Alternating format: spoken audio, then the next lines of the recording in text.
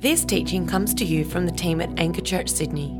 We hope you're blessed by it. For more teachings, resources or info, check out our website www.anchorchurch.com.au. A number of months ago, I had just dropped my 5-year-old daughter Piper at preschool, and I was pulling out of the preschool. It's on a very busy road in Marrickville, and as I was kind of edging my way out past some parked cars, I saw a motorcycle rider coming my way, and he saw me, I saw him, I kind of apologized for kind of sneaking out into his lane.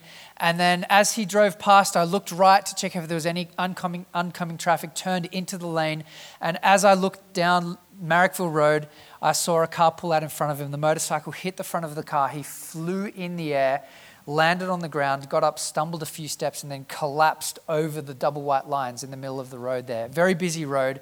And I was the car immediately behind him. I slammed the car into park, pulled the handbrake up, jumped out of the car and ran to the scene with 2 other first responders who were there. The guy who was driving in the opposite direction and a woman who was walking down the street.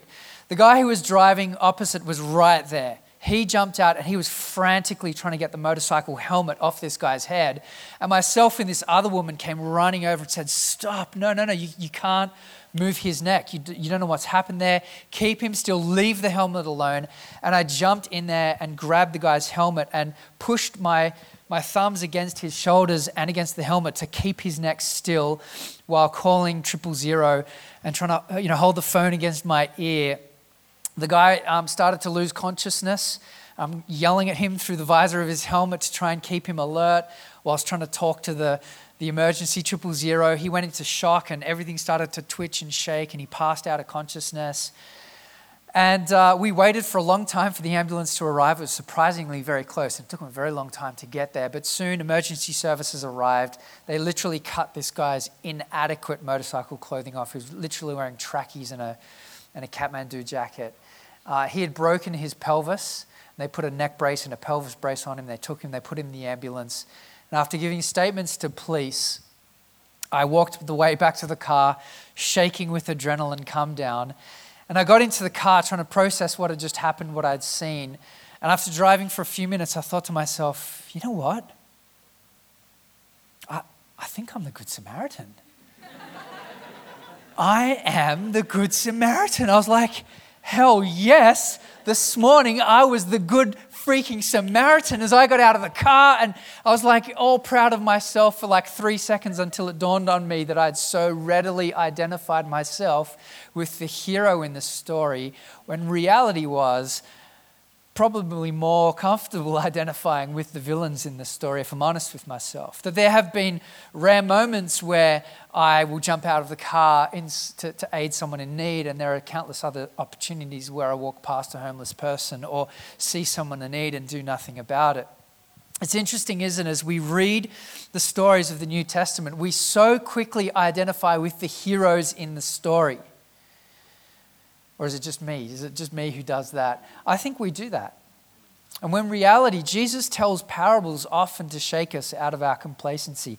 I don't know if you've ever heard that pithy little definition of what a parable is. A parable is an earthly story with a heavenly meaning. Right? That's cute, right? And that's not what parables are. In fact, Jesus often tells parables to get a response out of people, to shake them out of complacency, to make them feel something, to feel a rebuke or to feel angry. And often you will see people getting angry at Jesus as he tells a parable. And that was the point. Jesus tells this story of the Good Samaritan not because there's some heavenly story that God needs to tell us through this earthly, No, he wants to shake us out of our complacency. And he wants to shake this lawyer out of his complacency. This lawyer has come to Jesus. He's an expert in the law. And he comes, and it says there, to test Jesus. He says to him, "What is the greatest commandment?" Jesus says, "Will you tell me?" The question is, "How will I inherit eternal life?" Jesus says to him, "Well, you tell me." Throws back a question at him. So just so you know, in GC, when your GC leader throws back a question at you and you're like, what's the meaning of life? And they're like, well, what does everyone else think? Don't judge your GC leader for that. They're just being like Jesus. That's what Jesus does. It's clever. Jesus often answers a question with a question. Tell me what you think. The man says, well, love the Lord your God with all your heart, soul, mind, and strength. Love your neighbor as yourself. Jesus says, that's it. Bang on. Go do it and you'll live. And the man, as he receives that response from Jesus, thinks to himself, yeah, okay, go and love God, cool. Love my neighbor as myself. What's the fine print on that? How do I put a boundary around that command? Because that seems pretty extensive and exhaustive, to love my neighbor as myself. Who is my neighbor, Jesus? And Jesus responds with this parable that he's told to answer the question, who is my neighbor? Now, Jesus, in his infinite godness and cleverness, he inverts this man's question. So at the end of this parable, he will leave the man with the question of not who is my neighbor, not what sieve do I need to run people through and love the people that make it and not love the people that don't, but what type of neighbor am I? Not who can I put a boundary around and exclude, but what type of person am I? What type of neighbor am I? What is my response to those around me? Jesus tells this story of three characters: a Levite, a priest, and a Samaritan. It's kind of the equivalent of this. Imagine we'll come to church this morning and there is a guy lying face down in a pool of blood on Victoria Road there, and he reeks of alcohol. Clearly he's had a big night, and a pastor from Anchor Church has parked around the corner and they're running late for church, and they come in and they see the man and they run around and come into church.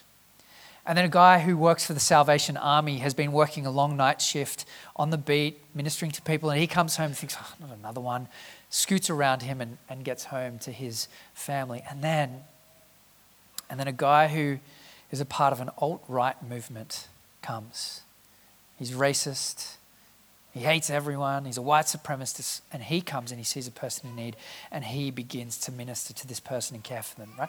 That's the cultural equivalent of this story that Jesus is telling. Two heroes and a villain, and the villain is not the person that you would expect it to be. In fact, the good guys are the bad guy and the bad guy is the good guy, and Jesus does that all the time in his parables. And so he tells this story to invert the question and redefine what it looks like to love others and to love your neighbor.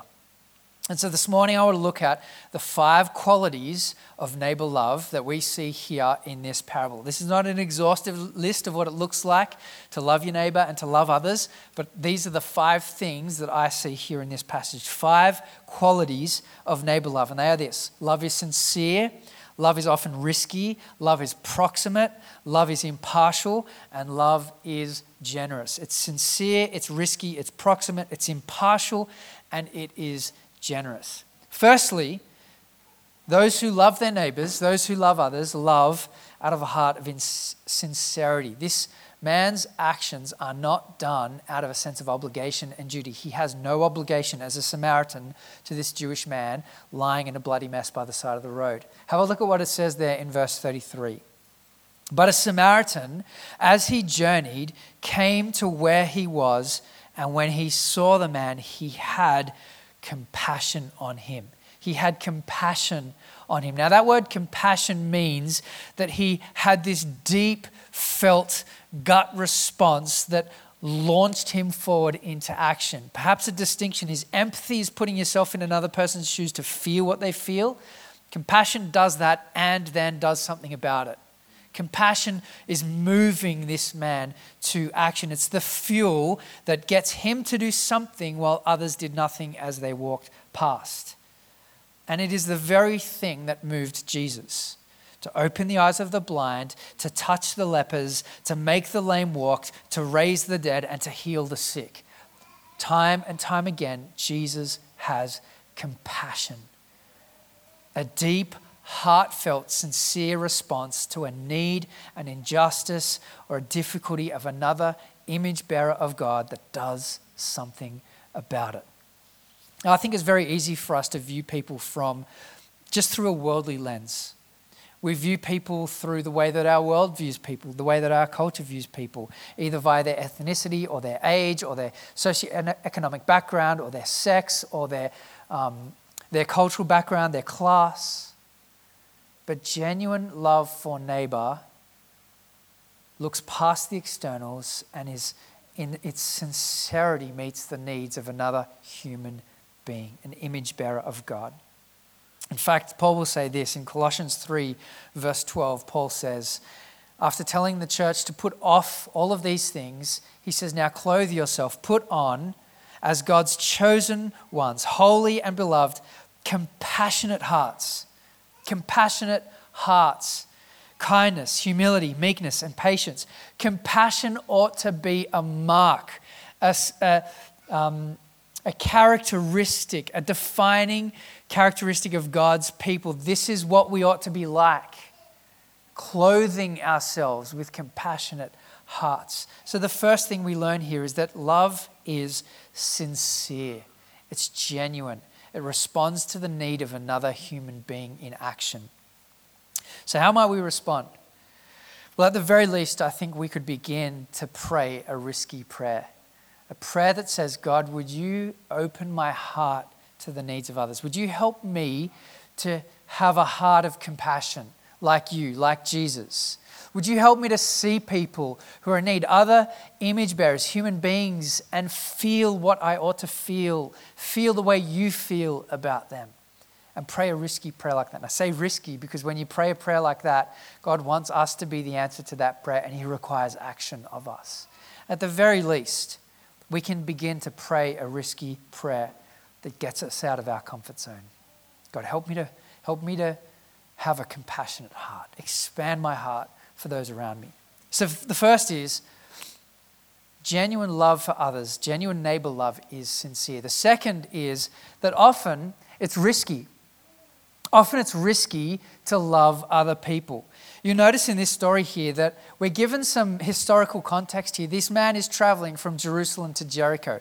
It's a 27-kilometer journey from the mountains down the hill, and it's through a windy terrain that is notoriously dangerous. Everyone knew that on this trip there were all these alcoves and caves and little rocky alcoves where robbers and criminals and thieves could hide and ambush you and pounce on you and rob you. And so everyone knew that this was a notoriously dangerous trip.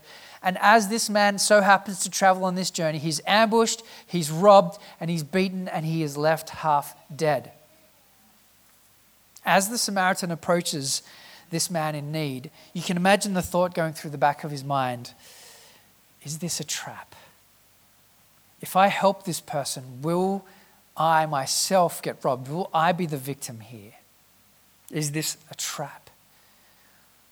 And the Samaritan, looking at the situation and assessing it, decides to take a risk and to step out in compassion and help this man and meet his need.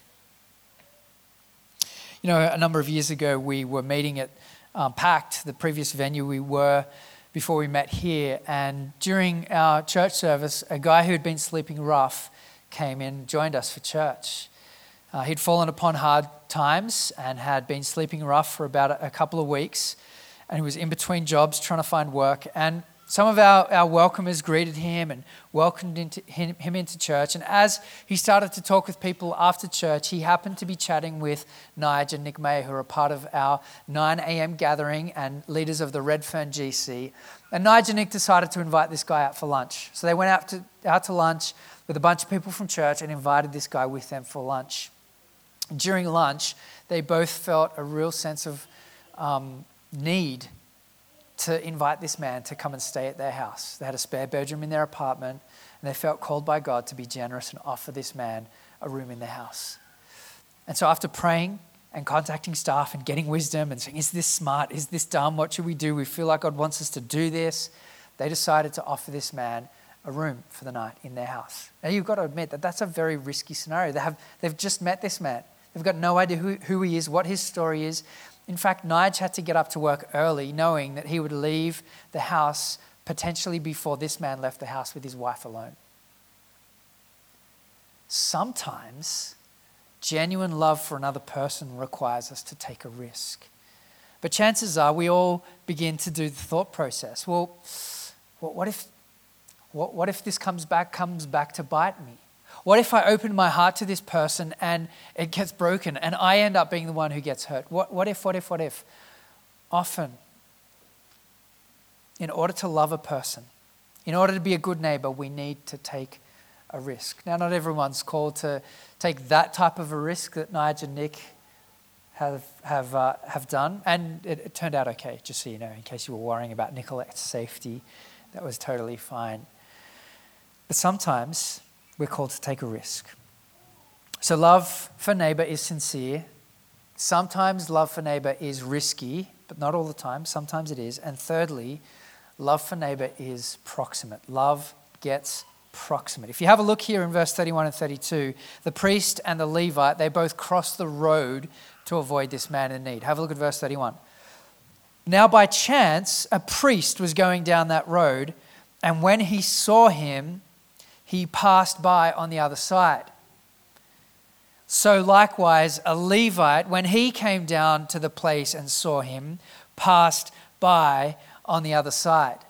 Now, we don't really know what the motives are for these guys. We're not really told in the story, but we could guess at what's driving some of this behavior for these guys, because both the priest and the Levite perhaps had ceremonial function in the temple. And in order to help this man, who we're told is lying half dead, these guys took the risk of getting too close, too proximate to a dead body, and thus defiling themselves and becoming ceremonially unclean. Which meant that as they arrived, they wouldn't have been able to perform their duty in the temple. They would have had to fulfill the requirements for ceremonial cleanliness, a sacrifice, a season of being away from people, and would have been unable to perform their priestly duties.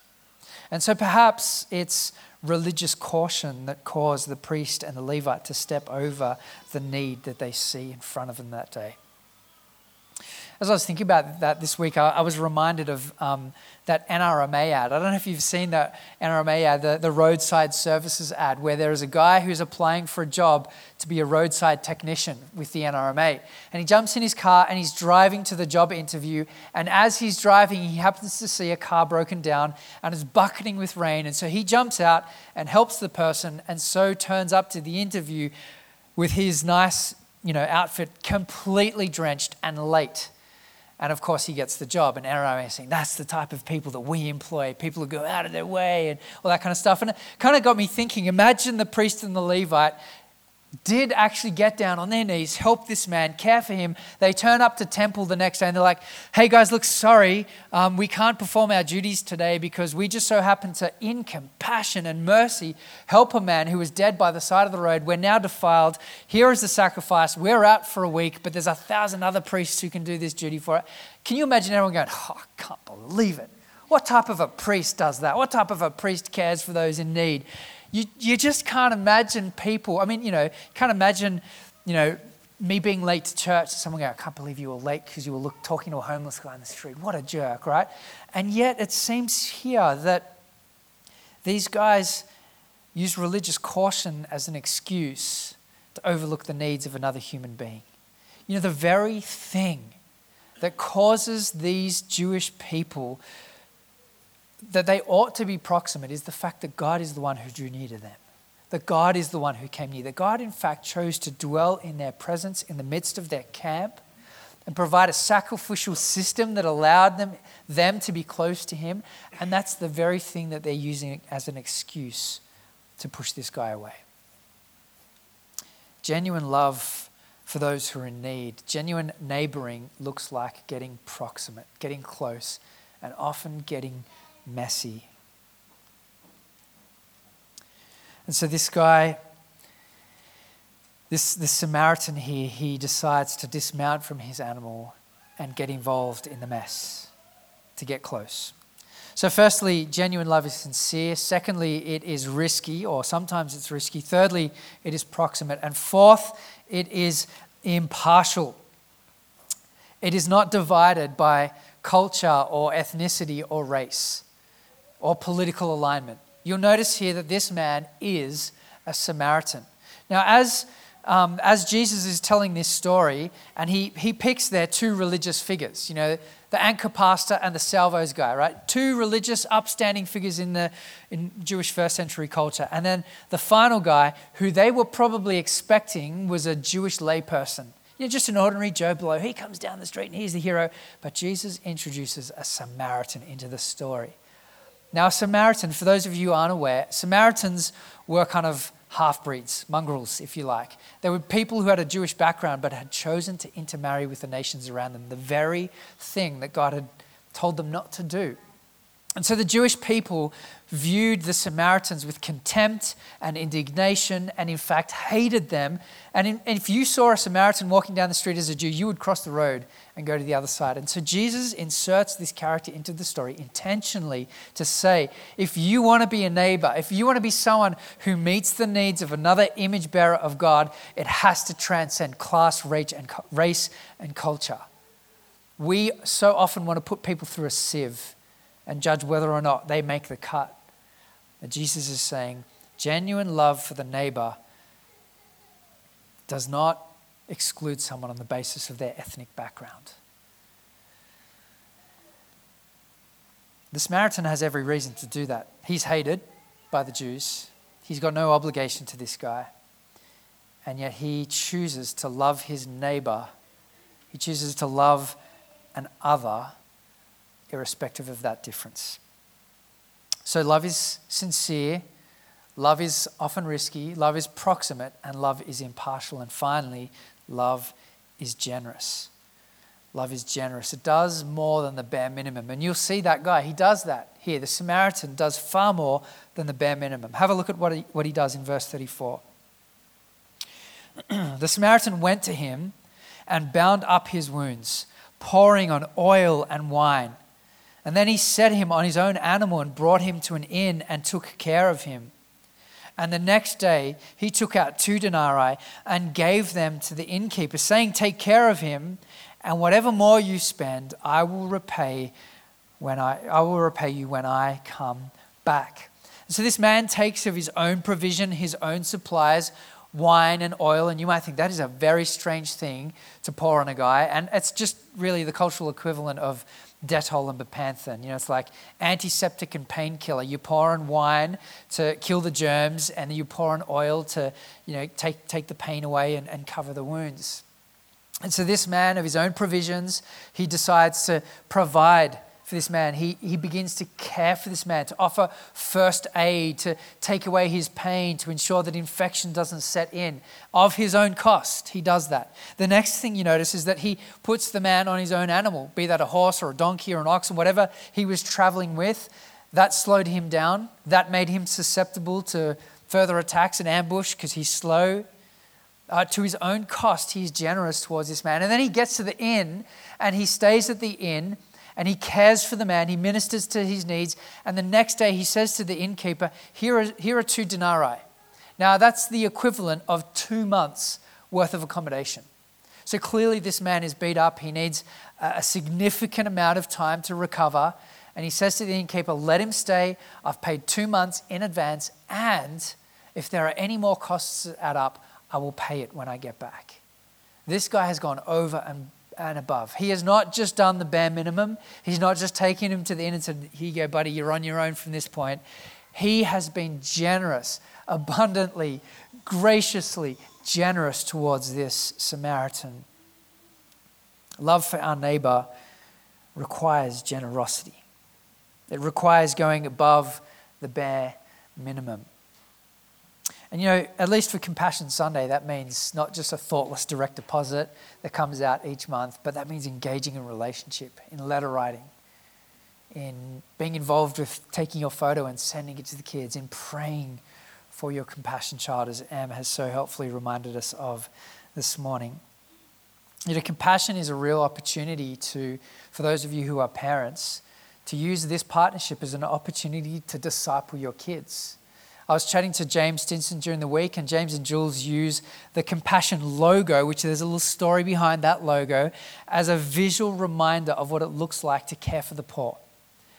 As they disciple and shape their kids to have a heart of compassion for those, to lift their eyes beyond their world and to see that there are people who God calls us to minister to. In our house, we pray for our Compassion kids, and I admit we're a bit behind on the letter writing front.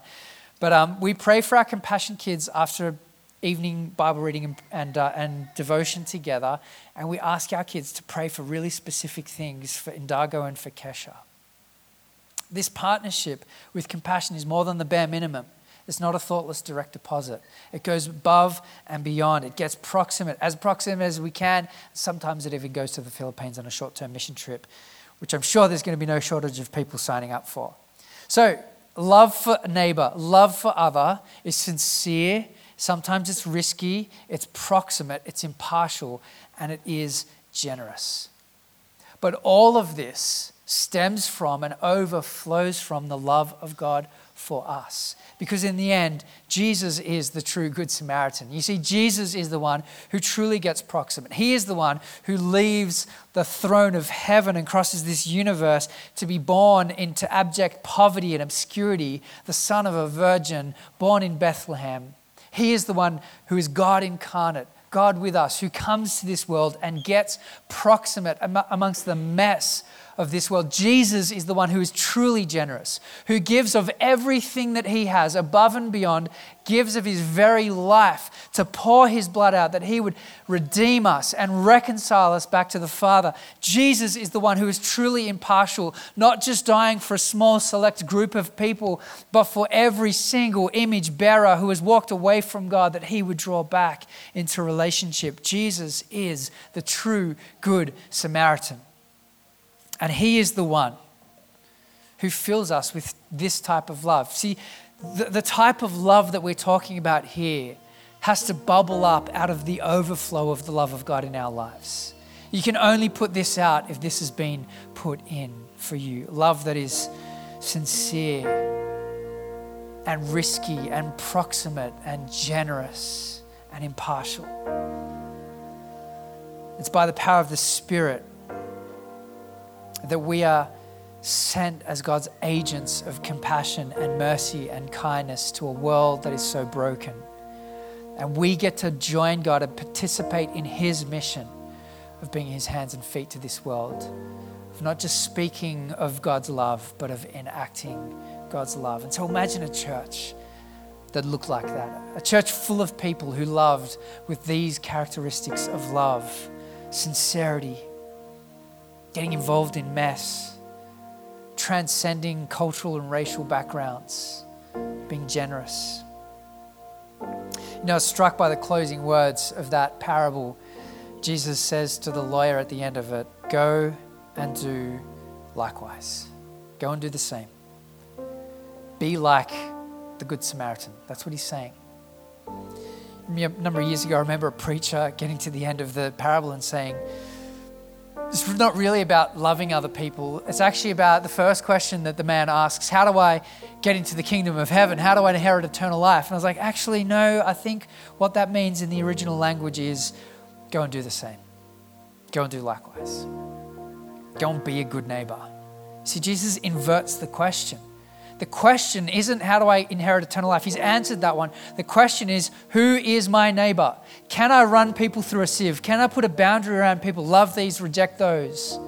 And Jesus flips the question and says, well, what type of neighbor are you? What is a good neighbor? It's not about who, it's actually about you. Imagine a church that was like that. Go and do the same.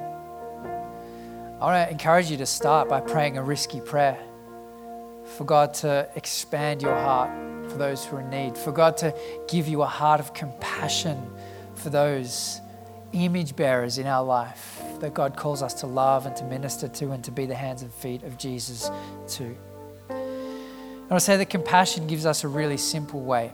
There's honestly no risk in meeting someone's need this morning, releasing a child from poverty in Jesus' name. Unless you yourself are living on the poverty line, there's no risk for most of us in this room to love, to be compassionate, to be the hands and feet of Jesus to people. So I want to encourage you, as you feel led this morning, to go and sponsor a child and release a child from poverty in Jesus' name. Church, we are reminded this morning of a God who is compassionate, and were it not for the loving compassion and mercy of our God, we would be left stuck in our own mess, brokenness, and sin. This morning we have a tangible reminder of that compassion of God in the Lord's Supper. There are 4 stations in our room, 2 down the front, 2 to the side, with bread and grape juice. They are symbols that remind us of the compassion of God, that Jesus' body was broken, that his blood was shed for your forgiveness. So if you're a follower of Jesus, call yourself a Christian, we invite you to participate in this meal during the next set of worship. Come forward, do business with God, dip the bread in the grape juice, eat it, and remember the compassion of God and pray that risky prayer. God, expand my heart for those in need. Our prayer team will be up the back. They would love to pray for you. Whatever need you have this morning, please head to the back. They have orange lanyards around their neck. They would love to pray for you. And finally, our giving containers are going to come around during the next song. We invite those of you who are partnered at Anchor to give generously as God has been generous to us. If you're a guest here this morning, you're under no obligation to give. Simply let those pass you by or put your Connect card and your pen in there. And our Connect team will get in touch with you. But I'm going to pray, so we invite you to stand, church, as we respond to this good and gracious God this morning. So please join me as I pray. Father God, we thank you for your compassion. We thank you as you looked upon humanity's dire brokenness and need, our spiritual death, that you acted in the greatest act of compassion known to humanity. You sent your one and only Son. God, out of response to that, we want to be a compassionate people, a people who would see another image bearer in need and be the hands and feet of Jesus. Help us by your Holy Spirit. Father, we want to pray a dangerous prayer today. Please expand our hearts. Give us hearts of compassion. Help us to be your people, so that this world would see, not just hear, but see your love in action. Strengthen us by your Spirit, we pray. We ask this in Jesus' strong name, and all of God's people said, amen, amen.